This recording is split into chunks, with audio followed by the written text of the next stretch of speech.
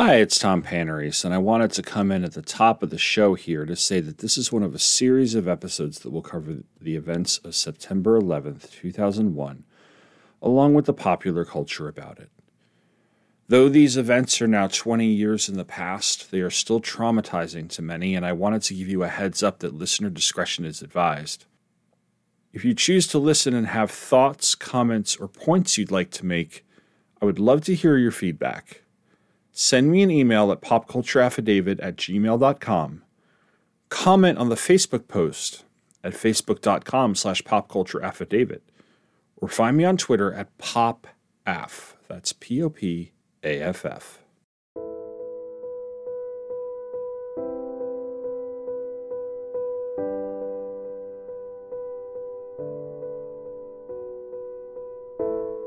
But the only certainty we have is the certainty we had at the start. At 15 seconds after 9:41 a.m. on September 11th, 2001, a photographer named Richard Drew took a picture of a man falling through the sky, falling through time as well as space. The picture went all around the world and then disappeared, as if we willed it away. One of the most famous photographs in human history became an unmarked grave, and the man buried inside its frame, the falling man, became the unknown soldier in a war whose end we have not yet seen. Richard Drew's photograph is all we know of him, and yet all we know of him becomes a measure of what we know of ourselves. The picture is his cenotaph, and like the monuments dedicated to the memory of unknown soldiers everywhere, it asks that we look at it and make one simple acknowledgement, that we have known who the falling man is all along.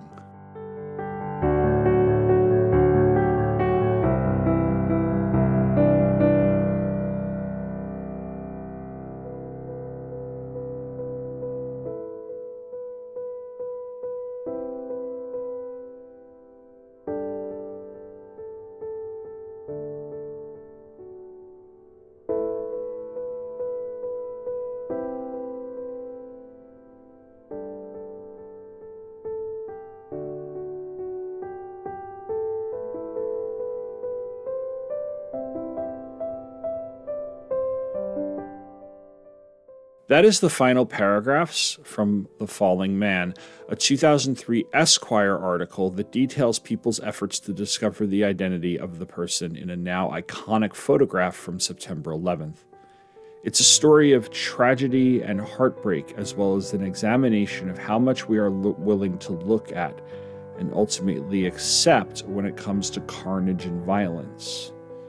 It's one of several items I'll be looking at in this, the sixth and final episode in a 6-episode mini-series about 9/11 and popular culture, brought to you by Pop Culture Affidavit, which is part of the Two True Freaks internet radio network. I'm Tom Panarese, and what I've been doing over the course of these 6 episodes is examining the books, movies, music, comics, and other popular culture that directly addresses or is about the attacks of September 11th, 2001. Each episode has focused on a different medium, and I have spent time reviewing them as well as evaluating their effectiveness in capturing the moments and feelings of the day. We use our culture to both memorialize and interpret events. And with 20 years gone since that day, it's time we look at whether or not those pieces accomplished what they set out to do. Now, I will tell you up front that I'm not going to be able to talk about every single piece of popular culture that is about 9/11, and will mostly stick to what I've read, watched, or listened to, or what had any sort of effect on me. So there will be a lot that I do not talk about, and you're welcome to let me know what I might be missing. But keep in mind that even though I'm going for some talk about history and popular culture here, I'm also going to speak from a very personal place, and that means that some of my preferences and biases might be on display. I think I'll also take a moment to tell you that while I'll be getting into people's visions, interpretations, or fictionalizations of 9/11, I will not be getting into anything regarding conspiracy theories. I personally find them, 9/11 trutherism and everything else associated with it, to be morally repugnant. Last episode, I looked at how popular music responded to and interpreted the events. This time around, I'll be giving you a bit of a grab bag episode featuring things I really couldn't fit anywhere else. The reason for that is because many of these items are inherently ephemeral or are moments more vaguely remembered, perhaps only when discussing trivia about the day. That, or like the falling man, they're set aside because of the more vivid visceral pain they tend to cause. The selections in this episode range from things found on the internet, television events, and even sports. And I'm going to start with something that actually doesn't come from 9/11, but found a resurgence after that day, which is The Americans, a 1973 radio address by Canadian broadcaster Gordon Sinclair. Now, the idea that something patriotic from the past saw a resurgence in popularity post 9/11 should not be new or surprising. I talked about just that when I mentioned both Whitney Houston's version of the Star-Spangled Banner and Lee Greenwood's God Bless the USA last episode. This was a more obscure piece whose words found their way into an email forward starting in September and October 2001. I'll have more to say about email forwards and the internet later on, so for now I'll give you a little backstory on the Americans. In 1973, America was hitting a low point of morale. We were just about to withdraw from Vietnam, Spiro Agnew wound up being forced to resign from the vice presidency, and the Watergate scandal was heating up to the point where Richard Nixon was starting to feel a lot more pressure, and he would resign in August of 1974. That year also brought with it economic problems such as inflation and an oil crisis. On June 5th of 1973, Sinclair delivered his radio address, The Americans, in which he made the point that when other countries faced a crisis, America was there to help. When America faced a crisis, it often did so alone. As the most generous and possibly the least appreciated people in all the world. As long as 60 years ago, when I first started to read newspapers, I read of floods on the Yellow River and the Yangtze. Well, who rushed in with men and money to help? The Americans did, that's who. They have helped control floods on the Nile, the Amazon, the Ganges, and the Niger. Today, the rich bottom land of the Mississippi is underwater, and no foreign land has sent a dollar to help. Germany, Japan, and to a lesser extent Britain and Italy were lifted out of the debris of war by the Americans, who poured in billions of dollars and forgave other billions in debts. None of those countries is today paying even the interest on its remaining debts to the United States. The piece was then reread by Byron McGregor and released as a single, with an orchestral version of America the Beautiful being played behind it. The single went on to sell 3.5 million copies and would actually hit the Billboard Hot 100, topping out at number 4. Gordon Sinclair released his own version as a single later on, and that would chart as well, reaching number 24 on the Billboard Hot 100 the following year in 1974. The text went viral in 2001, and that text going viral without any recording being passed around, as this was in the days prior to easy access and video streaming, and often without actual attribution or context. That was not surprising, considering the patriotic mood that swept the nation after 9/11. In fact, the patriotism started almost immediately. The dust hadn't been cleared and the fires had not been put out, but Congress was on the steps of the Capitol singing God Bless America, while people on the news were heard commenting that they needed to show their patriotism as a sign of resilience. As the weeks wore on, the idea that patriotism was necessary or else the terrorists win was cemented in our collective consciousness. It's a sentiment I understand, not one that I really want to rebut or fact check. Because while I certainly am often critical of our government for its military intervention in places where it's not needed, intervention that often results in the unnecessary loss of life, I am proud of the very noteworthy times when we have provided aid in some way or another. In some cases, yes, military support in nations that need it. In other cases, economic aid, the Marshall Plan, for example. It shows not just the United States' willingness, but our want to be an ally and our want to help the world and its citizens.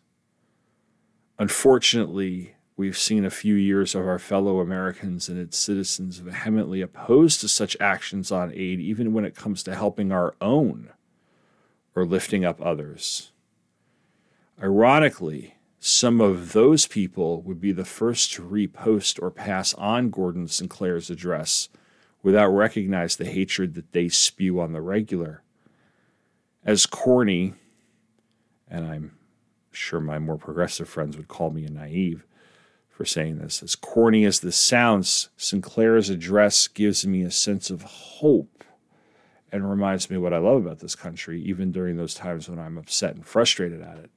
But I will say that I was also quite critical personally of the patriotic mood post 9/11, because while I understood it and felt and embraced it at points, there were points where I thought it might be a little too much and perhaps getting dangerous. The latter sentiment came about in regard to polls showing people who were willing to give up some rights in the name of feeling safer, a sentiment that the government pounced upon when they drew up the Patriot Act.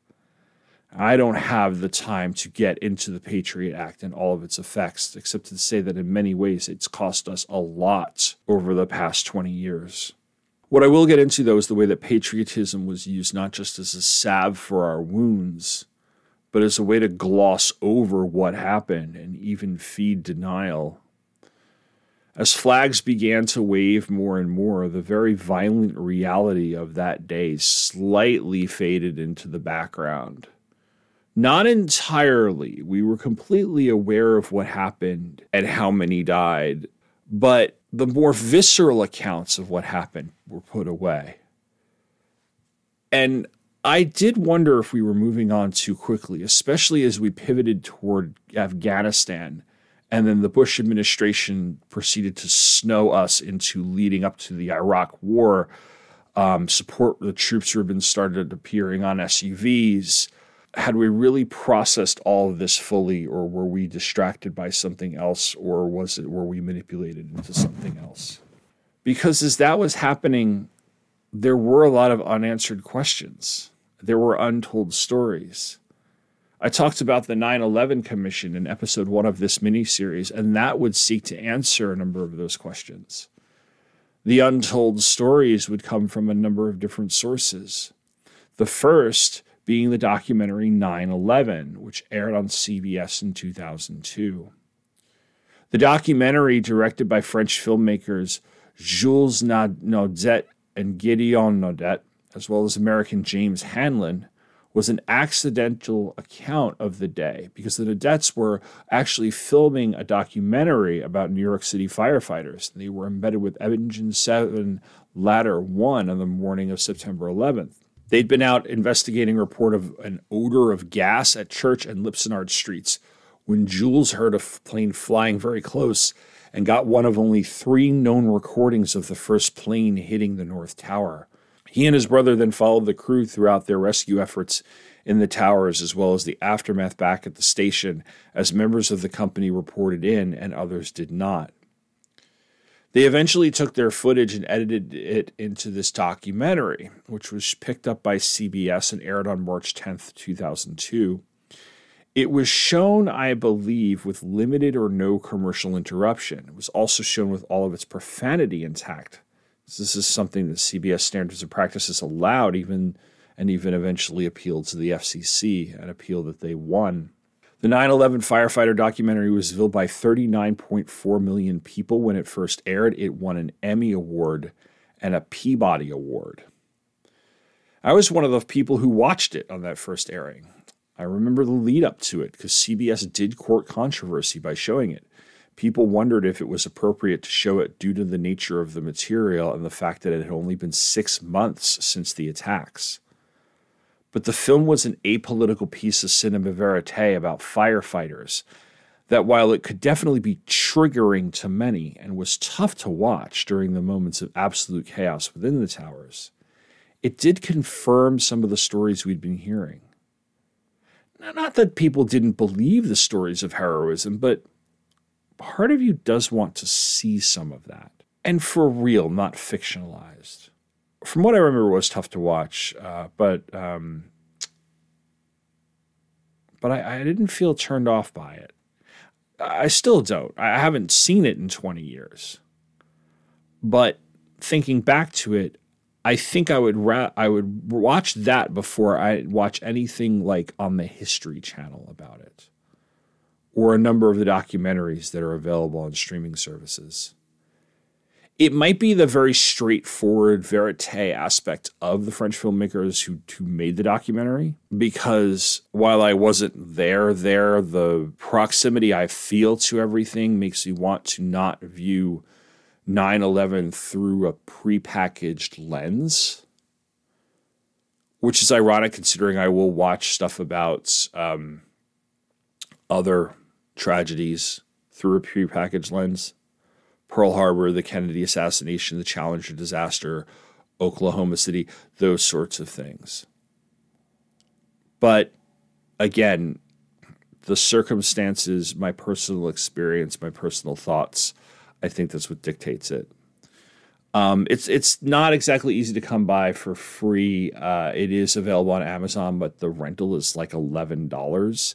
I didn't see it available in any other streaming service. I couldn't even find it on YouTube. But much like when I was talking about United 93 a couple of episodes ago, if you can handle that sort of violence, you should give it a watch at least once. It's another one of those, you should try to see if you could see this once, after which you probably don't need to see it again.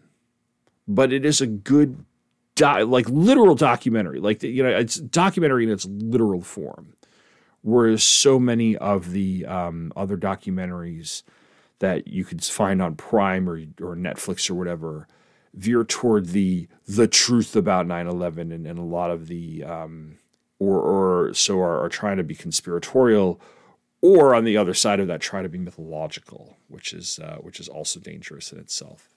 Now, there was an argument whether or not that documentary was tasteful, and that idea of tastefulness was important and was explored in the wake of 9/11. For instance, the tastefulness in news coverage.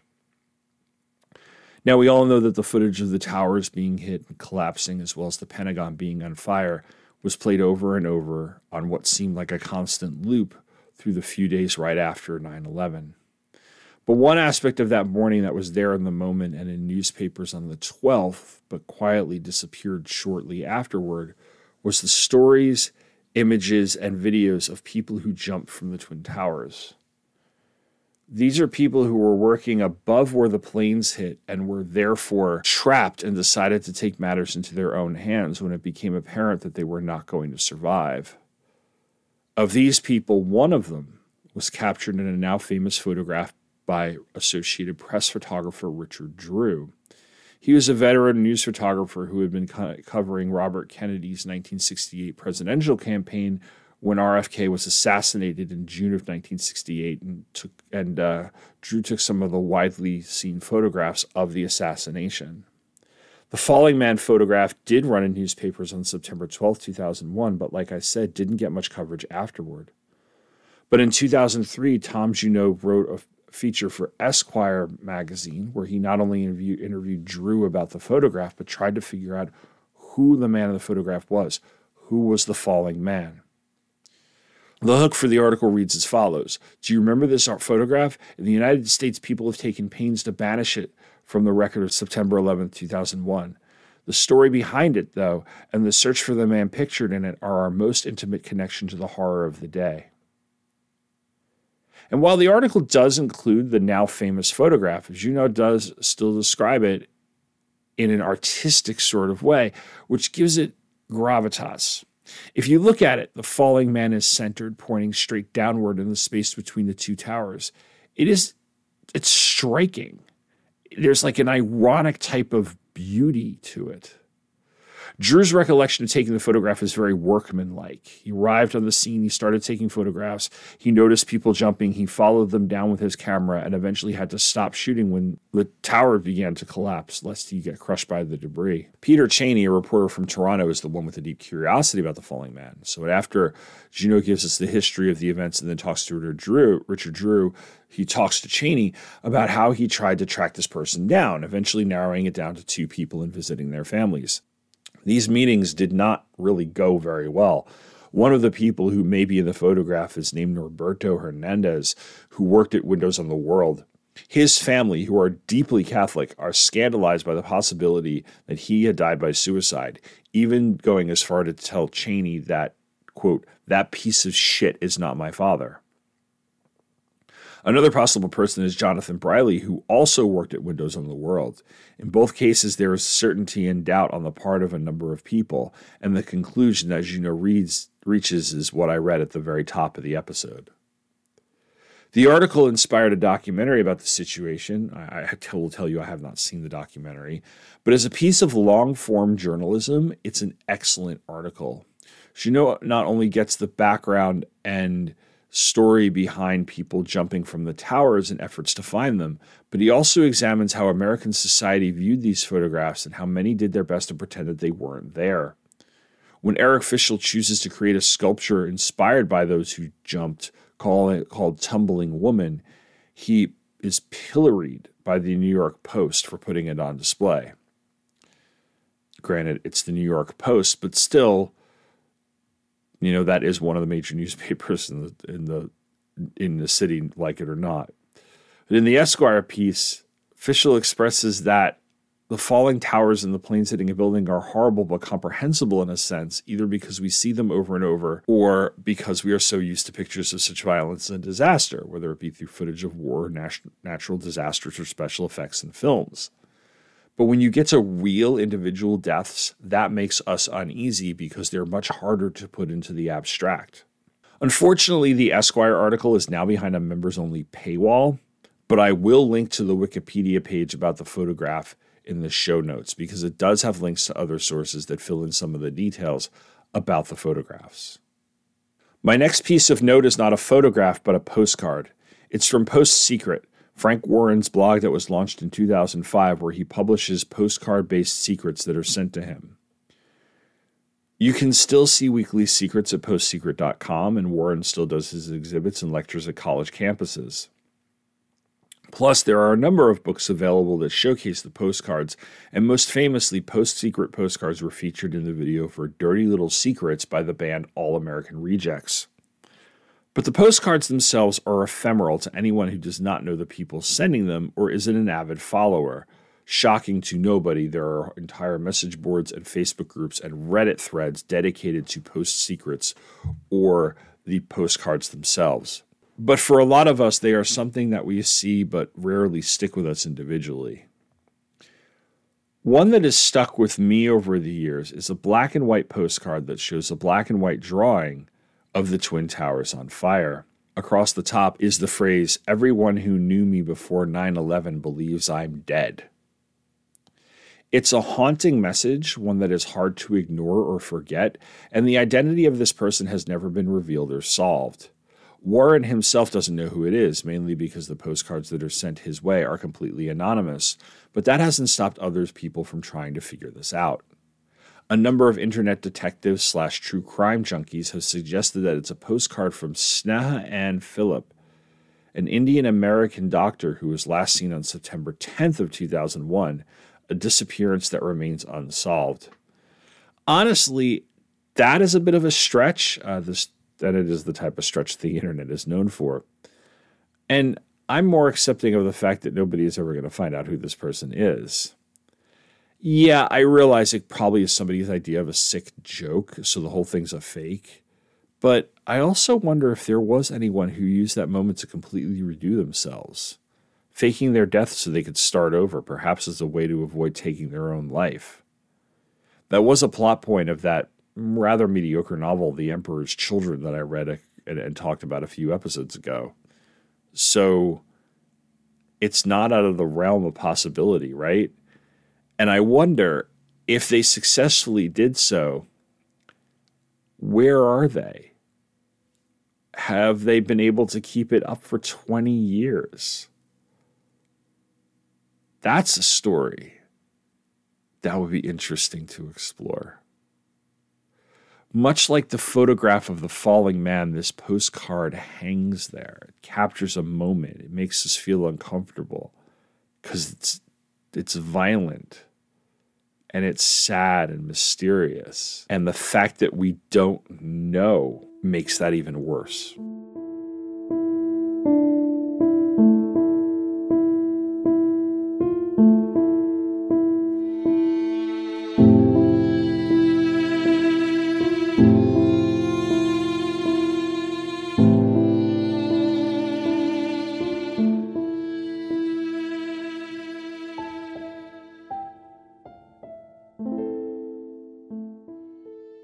Next up is what was then known as the Urban Legends reference pages, but we all know it as Snopes. By 2001, Snopes was already a great office time waster. There were many entries about classic urban legends like Bloody Mary, or Aren't You Glad You Didn't Turn Out the Light, etc., as well as rumors and tall tales about famous people or historical figures. After 9/11, Snopes became almost a public service, as all sorts of rumors and other stories began flying around the internet, mostly on message boards and definitely through email forwards. For the youngs, email forwards were the way that boomers spread bullshit before Facebook existed. Anyway, those rumors via emails, message boards, and other internet spaces gave the founders of Snopes so much work to do, and they did it so well that they got a write-up in the Washington Post. In fact, 9/11 and its aftermath, especially the lead up to the Iraq War in 2000 to 2003, is during the first wave of citizen journalism or do-it-yourself journalism in the 21st century. This was the era when blogs had just as much influence over political players as did the mainstream media. Very often those blogs didn't check their facts because they were pushing an agenda, much like we see today with sites like Breitbart. The editors at Snopes did their best to just keep debunking rumor after rumor. And they are still around, still checking facts too. And by the way, if you want a really good look at that very early 2000s blogosphere, there's an episode or two of the latest season of Slow Burn that gets into that. The Slow Burn season this season is about the lead up to the Iraq War. And it's really, really interesting to take a look back at all of that, especially since, I remember that pretty vividly. But as for Snopes, they have a really deep archive. They have archives going all the way back to their early days, including an entire archive of their 9/11 related material. I scrolled through a number of them and picked 5 that when I came upon them remembered pretty well. The first of them is conspiracy related. Now, I know I said I wasn't going to talk about 9/11 conspiracies, and I'm really not going to get into them. But I should note that as early as a few days after the attacks, there were rumors and conspiracies flying around. Not that everything was faked, mind you, but that people knew what it was going to happen, for instance. That was the big conspiracy. I think the most popular version of this rumor is the rumor that, quote, 4,000 Israelis employed by companies housed in the World Trade Center stayed home from work on 9/11, warned in advance of the impending attack on the World Trade Center. Another version of this is that you knew someone who had an Arab-American coworker who was mysteriously absent from work on 9/11 and didn't show up after that either. Both of these were patently false, of course, and they were driven by hate. Snopes says that the rumors, which were mostly circulated via emails, scarcely merit the dignity of a rebuttal and point out the way that, quote, there were plenty of anti-Semitic, anti-Zionist, and anti-Israeli groups eager to use the horrors of September 11th as fodder for propaganda to serve their own political ends. Of course, some people did supposedly predict 9/11, and among them was, well, Nostradamus, of course. I mean, you don't get urban legend reference pages a huge event and not get at least one person claiming that Nostradamus predicted this entire fucking thing. But he didn't. He never did. And almost immediately after the attacks, a number of rumors did start flying around that his various quatrains said like things like, "In the city of God, there will be a great thunder, two brothers torn apart by chaos. While the fortress endures, the great leader will succumb. The third big war will begin when the big city is burning." Shit like this made it into shitty History Channel specials too, and Snopes was pretty quick to prove it false. The, quote, predictions were lines spliced together from various other quotes by Nostradamus to make them seem true, or some of them were just outright made up. And the next bit from Snopes is not conspiratorial, it's not predictive, but it does approach the mood of the country after 9/11. If you remember the weeks and months afterward, there was a lot of flag waving and flag flying. I talked about that earlier. People bought flag bumper stickers, they attached flags to their cars, they even printed them out and taped them to their cubicles. With this were stories, both true and untrue, of companies banning flags. One true story is the management of the National Council of Compensation Insurance sent out a memo prohibiting employees from displaying flags at their desks, saying that, quote, divisive statements or actions, political or religious discussions, and anything else that could be divisive or mean different things to different people are not appropriate in our work environment. Now, more than likely, they were actually just trying to avoid a lawsuit or a situation that could lead to a lawsuit. So it was not a political move, but the publicity they got was so bad that they reversed the policy. Another example of a, quote, flag ban that was misconstrued came out of Berkeley, California, where the city's fire chief ordered the department to take flags off their trucks as a safety precaution before an anti-war protest. He was worried that the protest would get violent and the flags would be set on fire. The protest never got violent. Flags were placed back on the trucks soon after, but not before the press, pundits, and the internet got a hold of the story and accused the fire department of being unpatriotic. Granted, anything slightly controversial in Berkeley is catnip to Fox News, so the fact that this blew up was not surprising. But cancel culture was hard at work slapping down anyone who didn't fall in lockstep with the uber-patriotism of the moment. People were really easily triggered. Like when Starbucks did a 9/11 poster in 2002. Okay, they did not do a 9/11 poster, but they had to pull an in-store poster advertising their Tazo slushy drinks. The poster, which I'll put in the show notes, features 2 cups full of Tazo berry and Tazo citrus slushy drink, sitting among grass made of Starbucks green straws with butterflies around them and a dragonfly in the background. The slogan is, "Collapse into cool." What was offensive about it? Well, add it all up and squint hard enough, and apparently you can see a jumbo jet heading for the Twin Towers. There was a public outcry about it, some news stories, and Starbucks pulled the promo poster and saying they regret, quote, if this poster was in any way misinterpreted to be insensitive or offensive, as this was never our intent. Remember what I said about Berkeley being catnip to Fox News? Well, how many of those people love to line up and say, put Merry Christmas on my venti latte or some shit every year? Like, but it is an example of how people were highly sensitive and easily triggered at the time. I actually remember an email petition going around or an online petition going around to get the name of the Lord of the Rings, The Two Towers, changed before it was released in theaters. No, I'm not kidding. Anyway, one more thing from Snopes before I move on. It's one of the more famous fabrications about post 9/11, and that's the photograph of the 9/11 tourist. Some of you remember this. This got passed around by the same channels. It's a picture of a guy in a coat and a backpack standing on the outdoor observation deck of the World Trade Center. In the background is New York City, and a jumbo jet is flying right for the building. This was supposedly the last picture of someone right before the plane hit, and it's easy to tell this is false. First of all, the weather was too warm for a winter coat that day. The observation deck didn't open until 9:30, which is after both planes hit. It's the wrong plane, like the wrong type of plane, and the plane is coming from the wrong direction. Yet people fell for this and forwarded it around. Now, some people forwarded it around because this is hilarious. and this was kind of a dark joke. But others actually believed it. It did go viral. Snopes had to debunk it.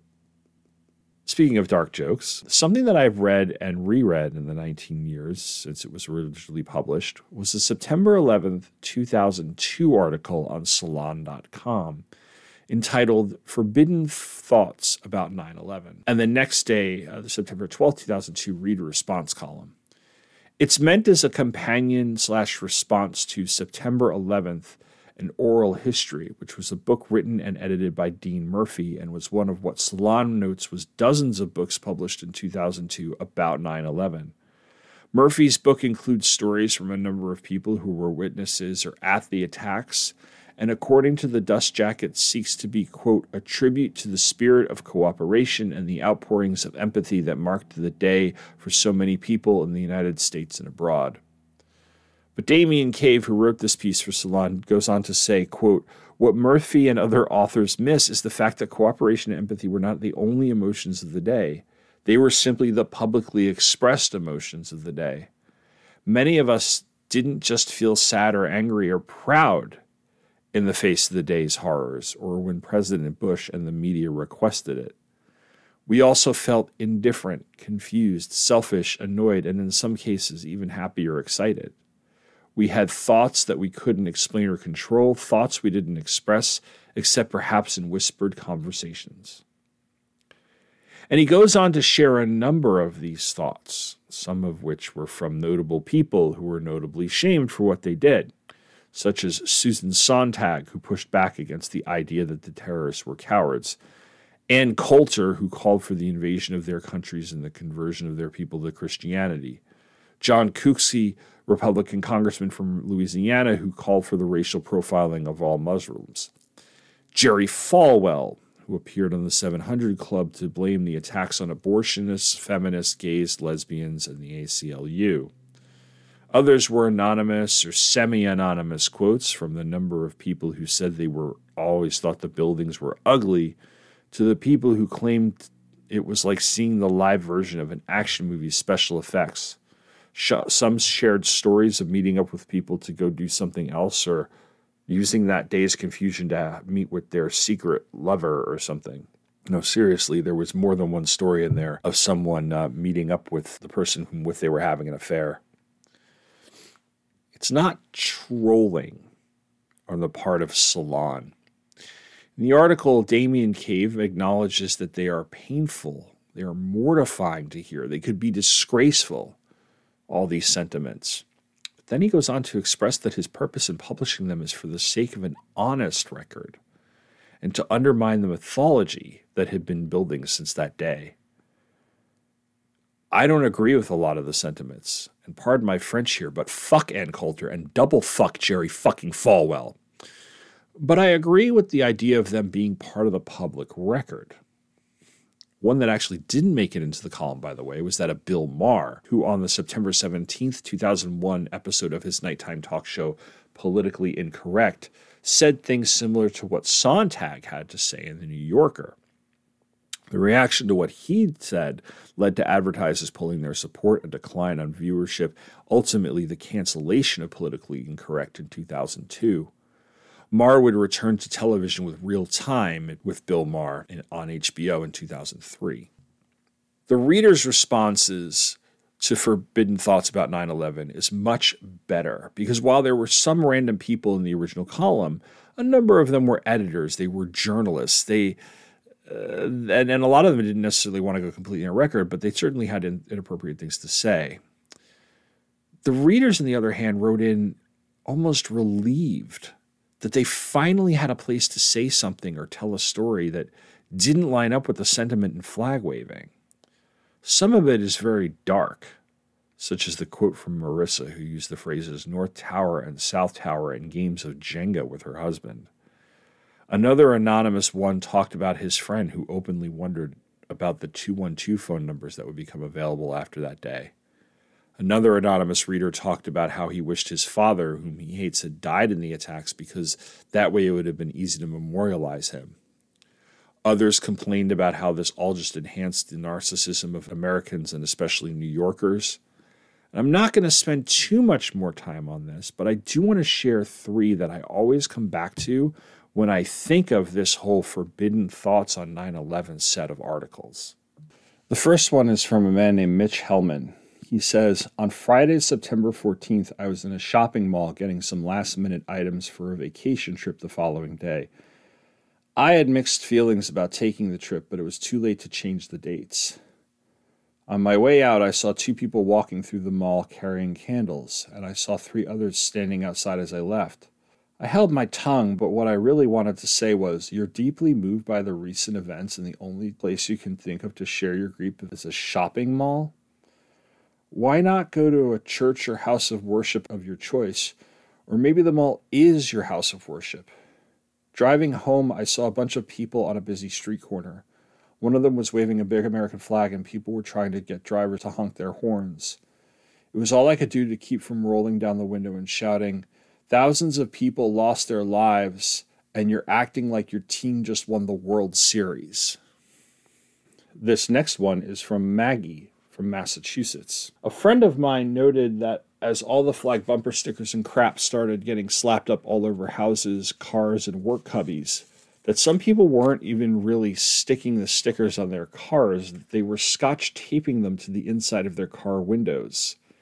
It was as if they knew that their surge of patriotic feeling would fade, and they wouldn't want to be left looking like a hick with the stupid flag sticker left in their car. Totally cynical, but I think that's true. And I have one from Amy Dawson of Brooklyn, who says, so I remember feeling that people who weren't from New York were assholes, that they were interested in fetishizing my memories. Total strangers were probing deeply into the most terrifying experiences of my life, and I hated them for it. Even my tears would not stop their questions. Even with my tears, they could never understand. And I know I said I was going to read 3, but I want to read one more because this one always sticks with me. I come back to this one. Again, these are ones I come back to when I think about a lot. I think about this one probably the most. So it's a long one. It's from a woman named Jen. And she said, when the planes hit, and it was clear they were planes bound for LA, and when it was clear that a massive conflagration had ensued in the towers, I reached for my calculator. This is a chemistry class thermodynamics problem with my illicit cold train of thought. I use a TI-83 graphing calculator. I used it in my calculus classes at an Ivy League school. I used it in my chemistry and physics classes there too. I got A's in the classes. Calorimeter problem, I thought. The carbon-hydrogen bonds of that jet fuel are breaking like crazy, releasing energy like crazy, raising the temperature like crazy. I began to think about the contribution that the rake-like penetrating crash into steel made to increasing the surface-to-volume ratio of the fuel tank's contents, and therefore exposure to vaporization and combustion, more CH bonds breaking simultaneously. Yes, the temperature, delta T in the equation, would render the temperature in the container one that would make solid steel into molten steel. And then there were the people. I set about calculating the number of people who could be expected to arrive at work at the towers, the number descending the stairs upon the first plane hit, the rate at which they could walk the stairs in an orderly fashion below the affected floors, and the timing of the melting of the towers. Conclusion, that the numbers gone would be the number of people at work on time on a bright, sunny Tuesday in September that would surely have beckoned for some to stay in bed with legs happy, moving against deliciously crisp sheets, breathing a late summer breeze through the window, or to go buy corduroys in a work of fiction, or to escape to the Catskills, or to get to work early to turn over a new leaf. Yes, about 3,000 would be gone. Calculating morbid stuff, it's cold, it's utilitarian, throws Kantian ethic into the wind, reduces people to numbers, and it's very pragmatic if we want to stop and think about what is going on. As Congress sang and swayed, I hit numbered buttons. All these sentiments are in a big way for these people cathartic, and they're an anonymous validation of what they've suppressed or been too scared to acknowledge. Another thing that people were too scared to do after that day, at least in the immediate, was laugh. Irony got declared dead in a number of think pieces after 9/11. And while the late night talk shows did come back, they started with very serious monologues, the most famous of which was from David Letterman. I wasn't watching Letterman at the time. I did watch Jon Stewart, The Daily Show with Jon Stewart on the regularly, and I remember Jon Stewart's monologue vividly. It was a serious emotional monologue, and it set the tone for what The Daily Show would become during the 2000s, which was a whip-smart political satire and commentary talk show, as opposed to the slight parody of a talk show that Craig Kilborn had launched in the mid-90s. I also remember Saturday Night Live with its cold open of Paul Simon singing The Boxer with firefighters, police, and first responders standing on stage, at the end of which Lorne Michaels and Rudy Giuliani had this exchange. Can we be funny? Why start now? And while the episode that followed only had a couple of memorable sketches, the Will Ferrell wearing a patriotic Speedo to the office stands out in my mind. The show's cast was one of its best ever and got SNL and its comedy back on track as the year went on.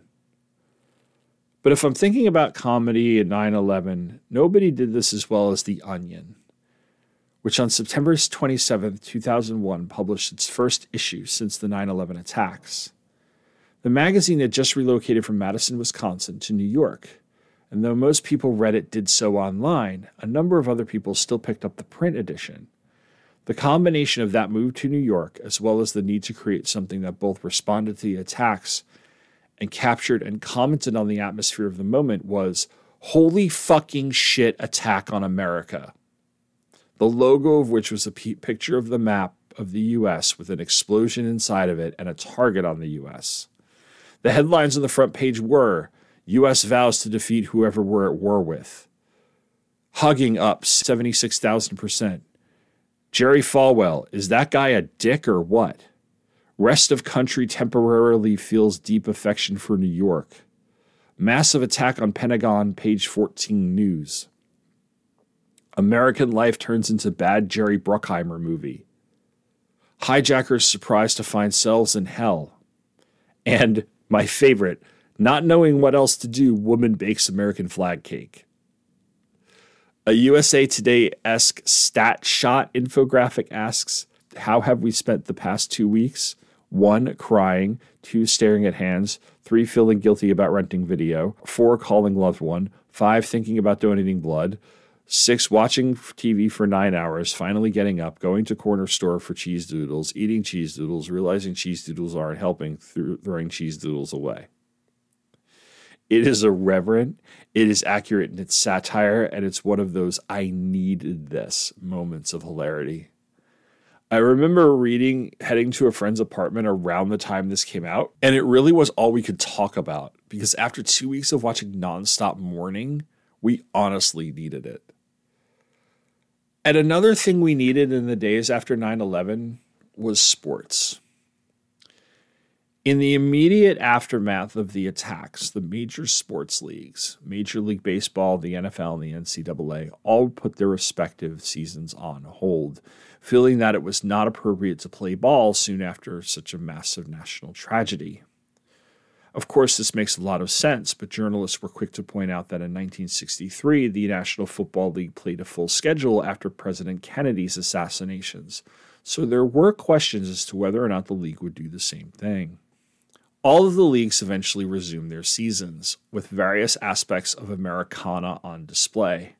The NFL and Fox Sports were probably the most out front with this, as they strengthened their relationship with the military, including a number of moments with or salutes to troops overseas and during game coverage. Plus, there was more attention paid to the ceremony of the national anthem before games, with some teams even adding songs like God Bless America and America the Beautiful to the evening's activities. By the time the Super Bowl came around, the patriotism and sports connection was tight, and approximately 86.8 million viewers saw the New England Patriots pull off the biggest upset since the Jets beat the Colts in Super Bowl III, as Adam Vinatieri kicked the game-winning field goal, giving the franchise its first ever Lombardi trophy, beating the Rams, aka the greatest show on turf, 20-17. Now, I will fully admit that I was rooting for New England and Tom Brady in this one. Why? A combination of rooting for the underdog and reading way too much of Bill Simmons' column on ESPN.com. If the game being a nail-biter wasn't enough, though, U2's halftime performance was one of the more iconic halftime performances in Super Bowl history.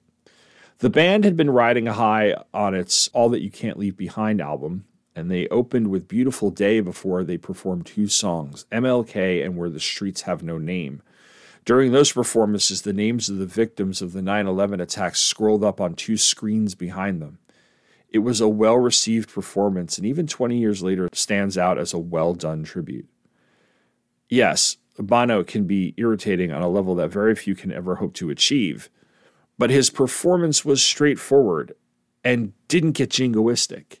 It was a bombastic rock performance because it's a U2 performance, but at the same time was restrained. I know that sounds weird to say it like that, but if you watch it, you'll know what I mean. But Super Bowl 36, that was 5 months after 9/11. That was February 3rd of 2002. And yeah, it was memorable. There were other sports that left their mark before then, and probably the most important one or most notable one was baseball. Now, in my comics episode, I did mention a Brian Azzarello penned short story that referenced the 2001 World Series. That's where the Arizona Diamondbacks beat the New York Yankees on a ninth-inning walk-off hit by Luis Gonzalez in Game 7, a dramatic finish to what was a dramatic series. I'm sure that a number of people will say that it was disappointing to see the Diamondbacks win because of the fact that the Yankees were from New York. New York had been attacked, America, and all that shit. But here's where my bias comes in there, because I loathe the Yankees.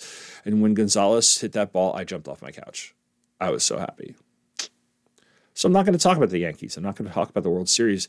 No, I'm going to talk about a moment that occurred on September 20th, 2001 at Shea Stadium.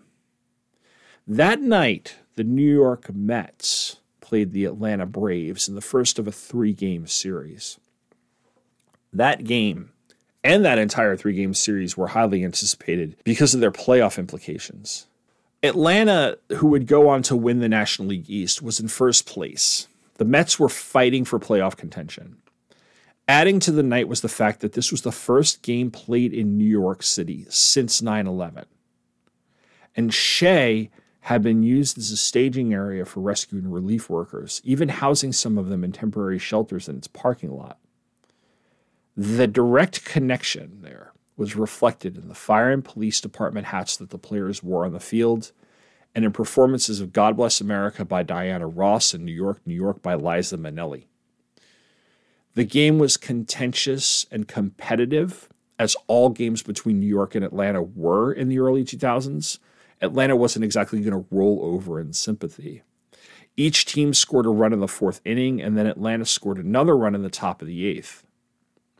In the bottom of the 8th, Edgardo Alfonso took a walk, and with 1 out, Mike Piazza stepped up. Lopez wants it away, and it's hit deep to left center. Andrew Jones on the run. This one has a chance. Home run! Mike Piazza, and the Mets lead 3-2.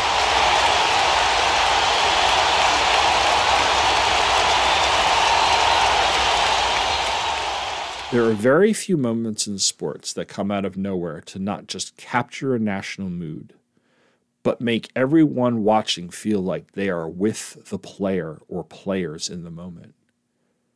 The Miracle on Ice is definitely one. This is another. Piazza crushes this ball. Just absolutely crushes it. And when he does, it feels as if the 41,000 people in the stands and the thousands watching at home are doing it with him. That deafening sound of Shea, once that ball goes out, is probably one of the loudest crowds the stadium ever heard. That sound is not just the sound of celebrating a go-ahead run in an important game against your playoff rivals, but a massive, cathartic release. If I have any regret about that game, it's that I wasn't there in the stands, because to me, it's a perfect moment. And 20 years later, I still get goosebumps when I watch it on YouTube.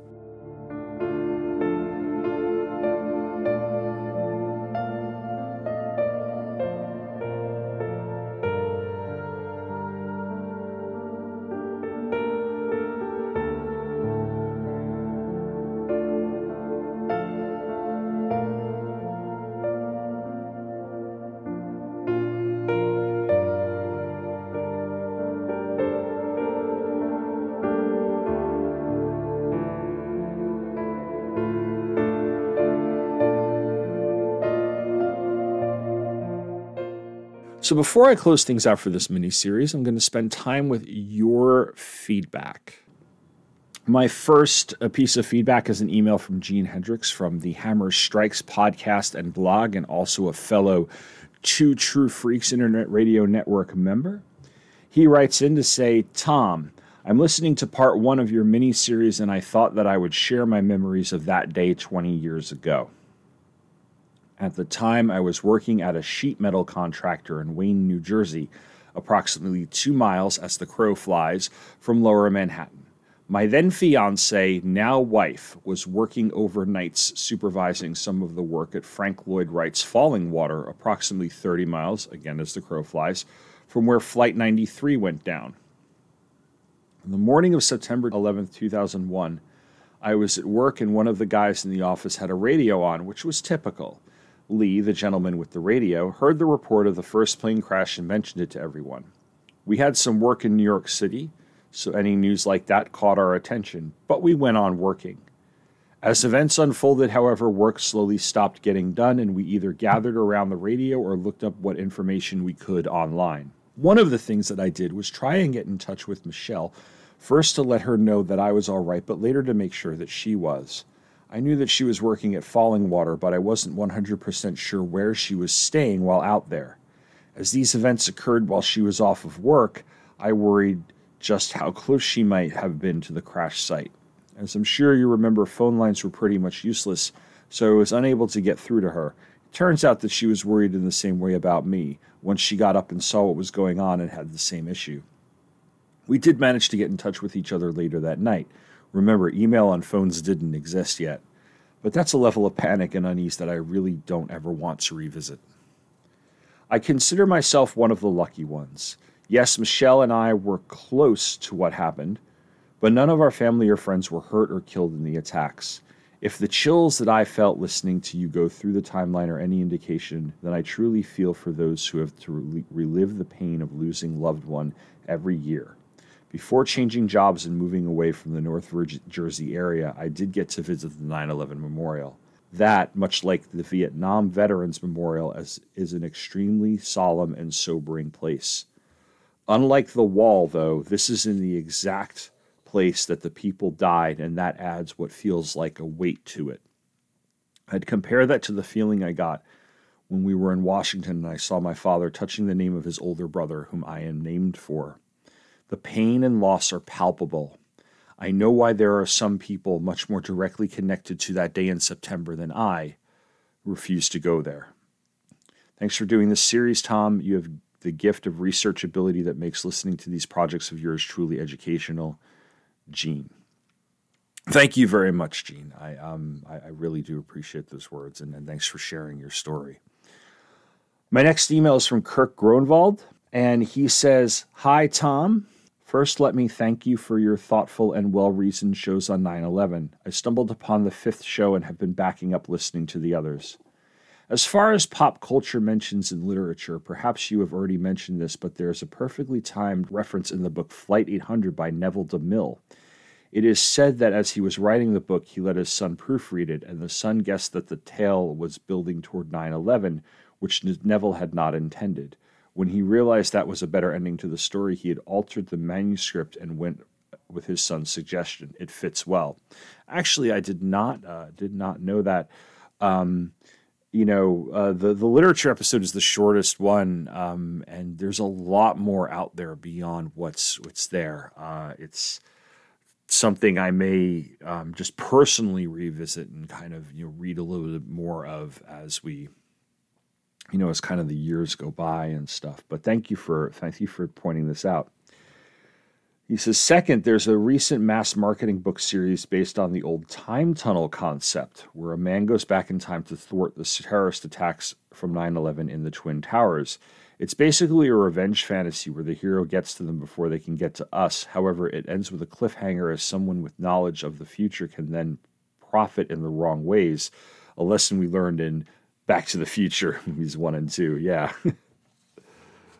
As for me, I was working evenings as a TV weatherman in a small Midwestern market, and my wife was working days at the local PBS TV station. I was sleeping in that morning when she called home and told me to turn on the TV because something was going on at the World Trade Center and it had been hit. I rolled over and used the remote to turn on the TV and spent a while flipping between channels. I guess I had missed footage of the second plane strike, but it was obvious I wasn't going to be getting back to sleep. I think I saw both towers collapse. It seemed inevitable once the first went down.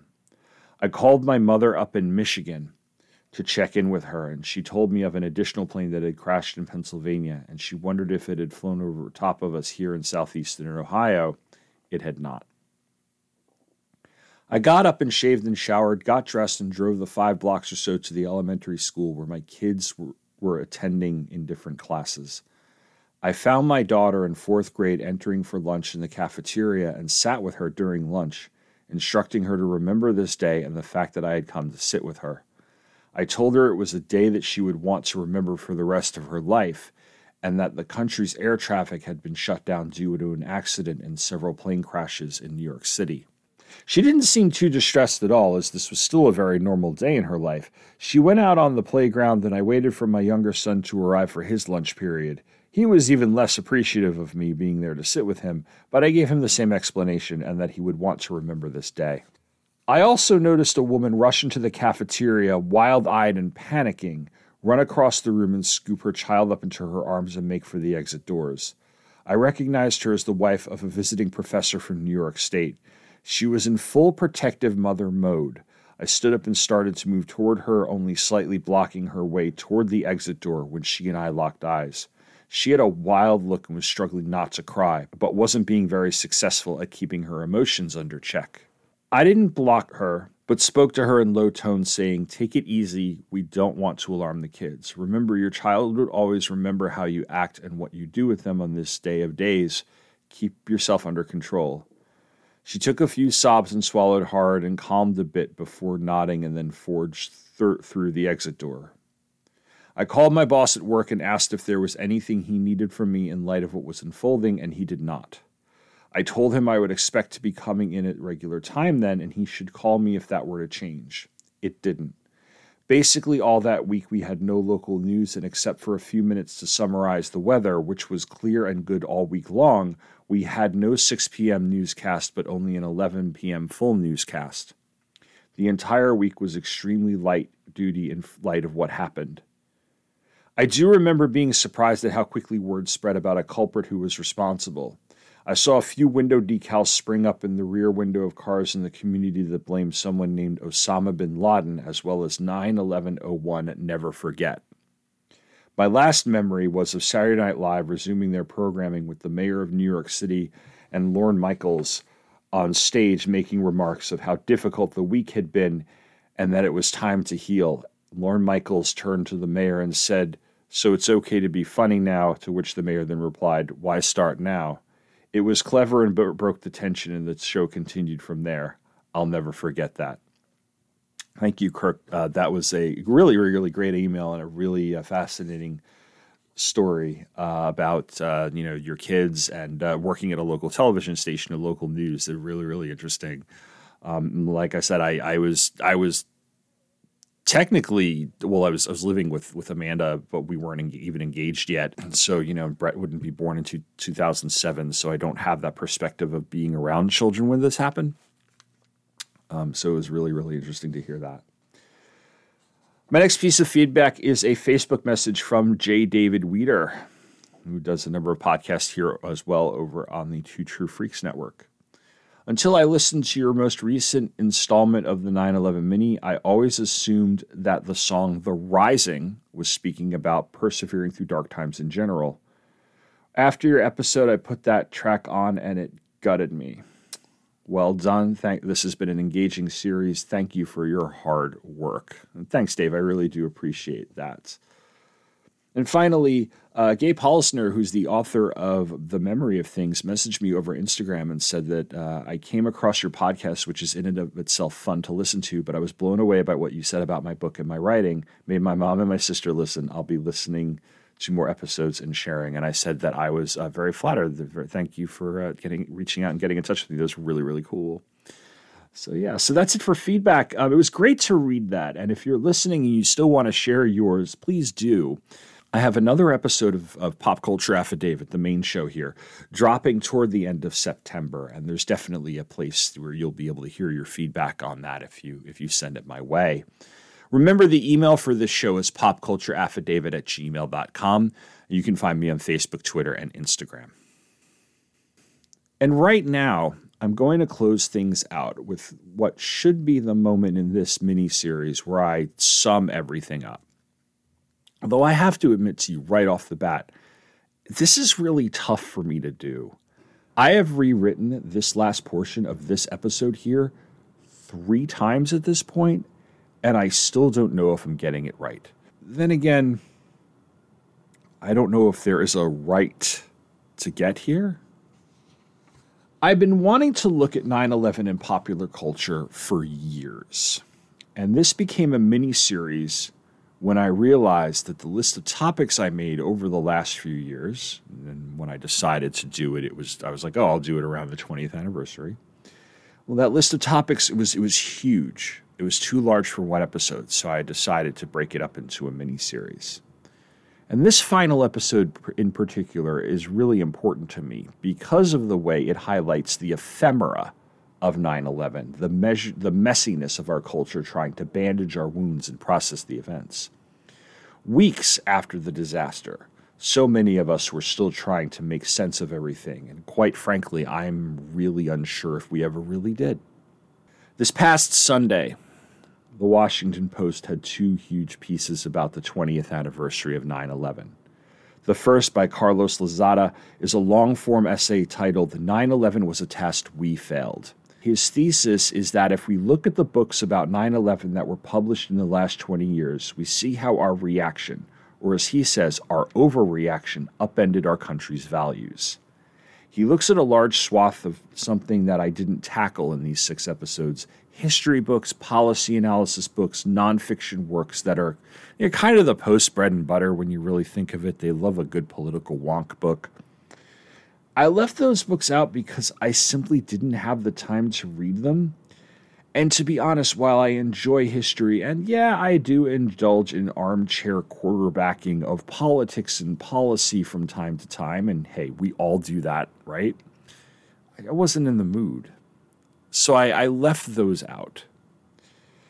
Maybe because maybe I just didn't have the energy. I don't know. Maybe it still feels too real, too soon. I know it's been 20 years, but thinking about the anniversary, thinking about this day, even though there's a little bit of catharsis in some of the things that I've covered, there's a little bit of good opportunity for reflection.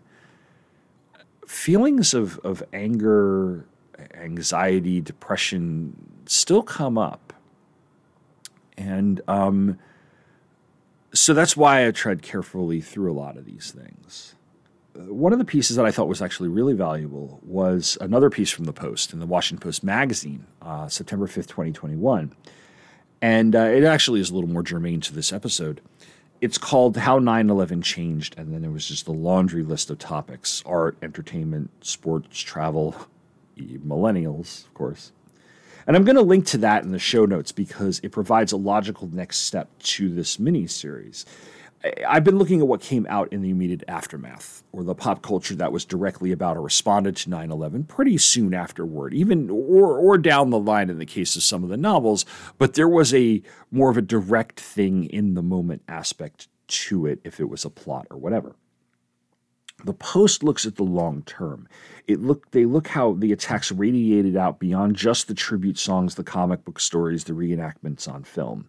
They remind me of how annoyed I often found myself in the weeks following 9/11 whenever I had to read or hear an everything has changed take in the media.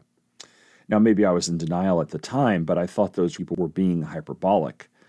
Sure, things were going to change, but it was a couple of weeks out. We're still sifting through the rubble. How much could we really gauge that? Didn't we need time to really think about it?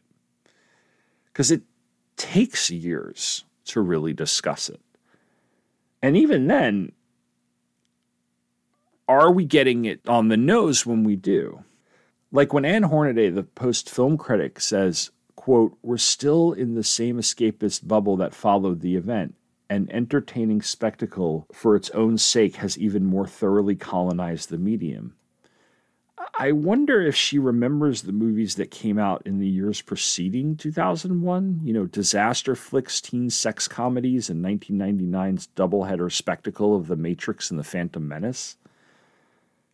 She does point out that not all of our entertainment was escapist, and even summer blockbusters since 2001 acknowledge current geopolitics, pointing out that the MCU literally begins in a post-9/11 Afghanistan with the military-industrial complex profiting off of our war. But pop culture has always had one foot in escapism and another foot in serious issue-driven material. Look at 1969, where Sugar Sugar was on top of the charts alongside the peak of counterculture with stuff like Woodstock. Look at 1983.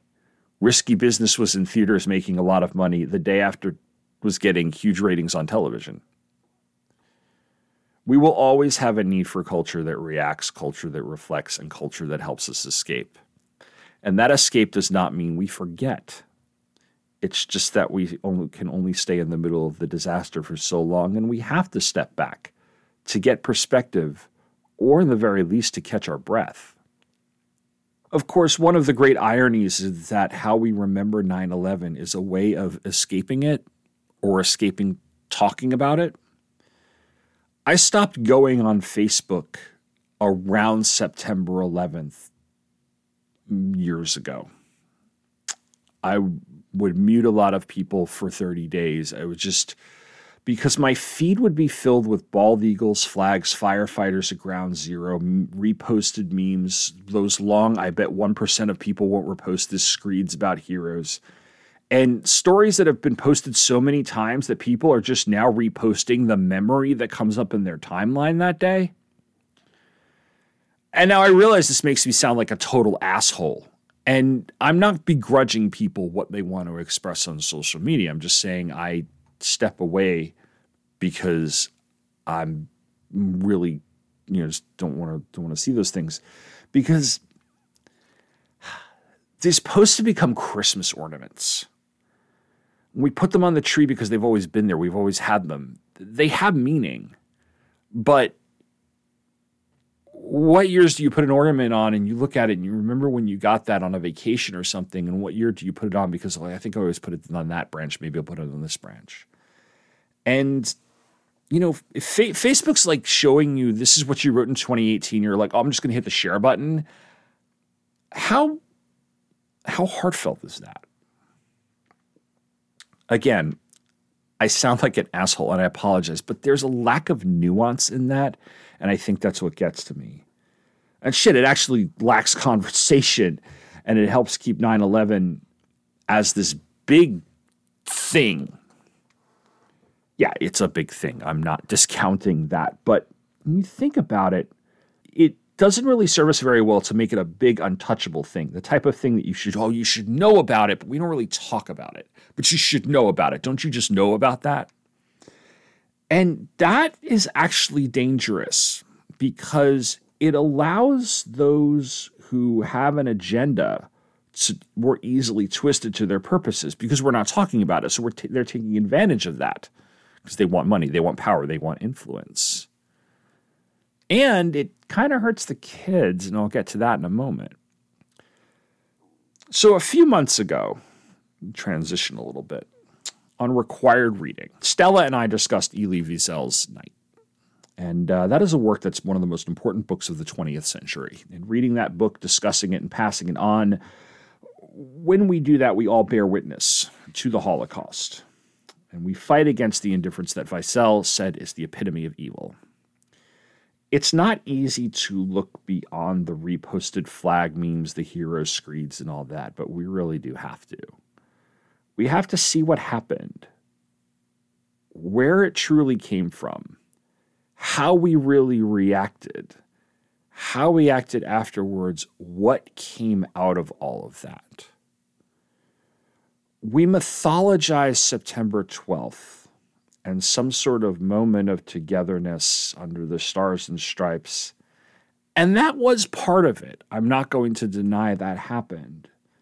But a lot of times when it gets brought up, the rest of everything seems to fall by the wayside, and there's very little discussion about it. When we do this, do we talk about the grief of those who lost someone and how they actually felt, or do we simply say we're sorry?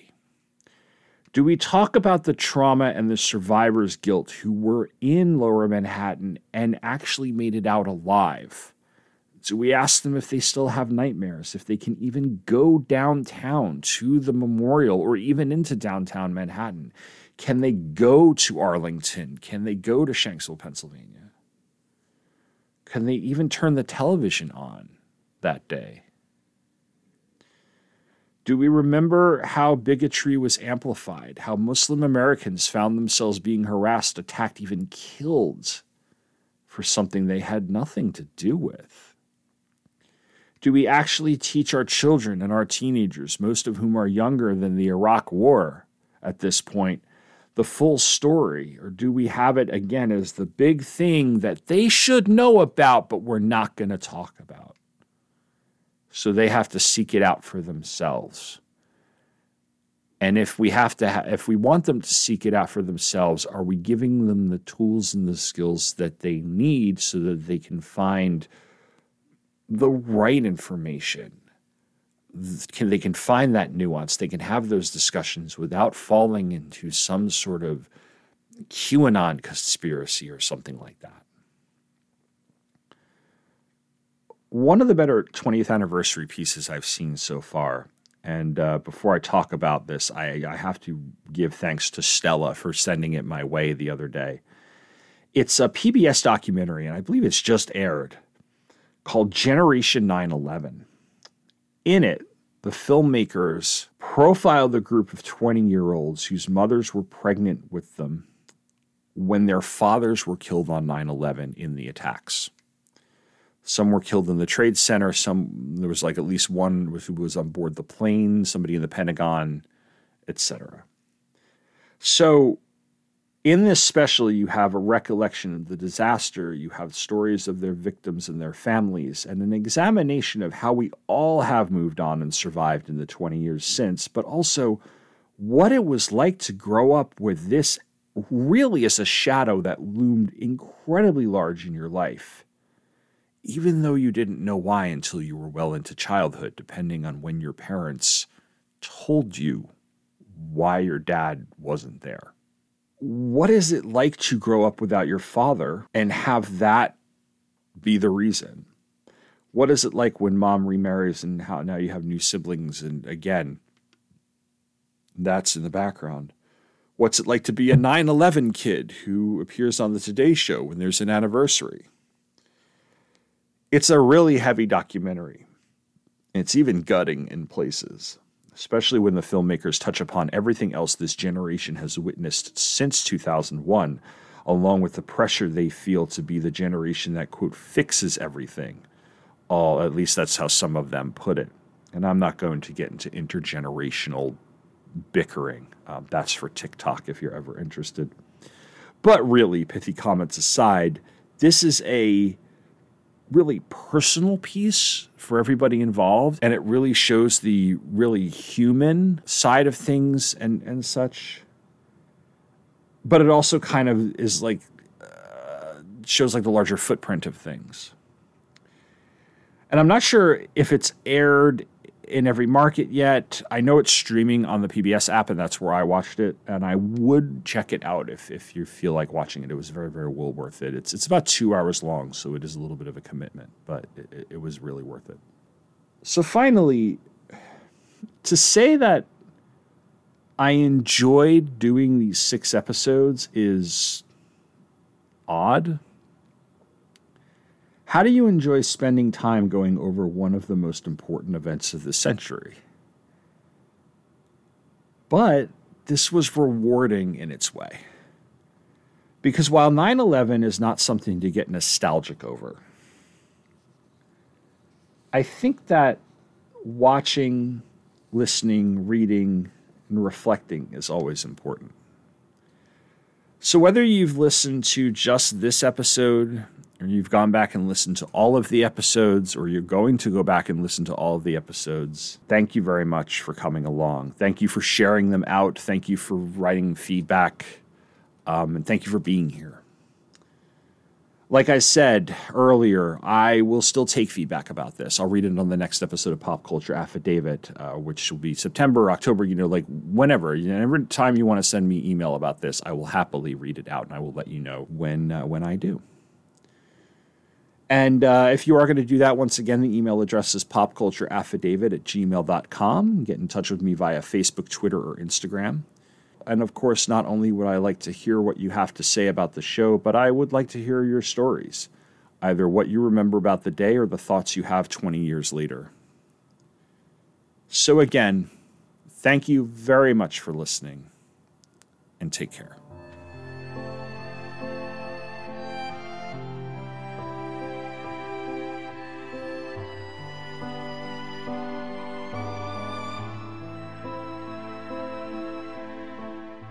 This has been 9/11 in Popular Culture, which is presented by Pop Culture Affidavit and the Two True Freaks Internet Radio Network. The producer and narrator is Tom Panarese. Background music is by Sanji, MD Sabir Khan, royalty-free music, and Dick DeRitter, all of which are used via the Creative Commons license.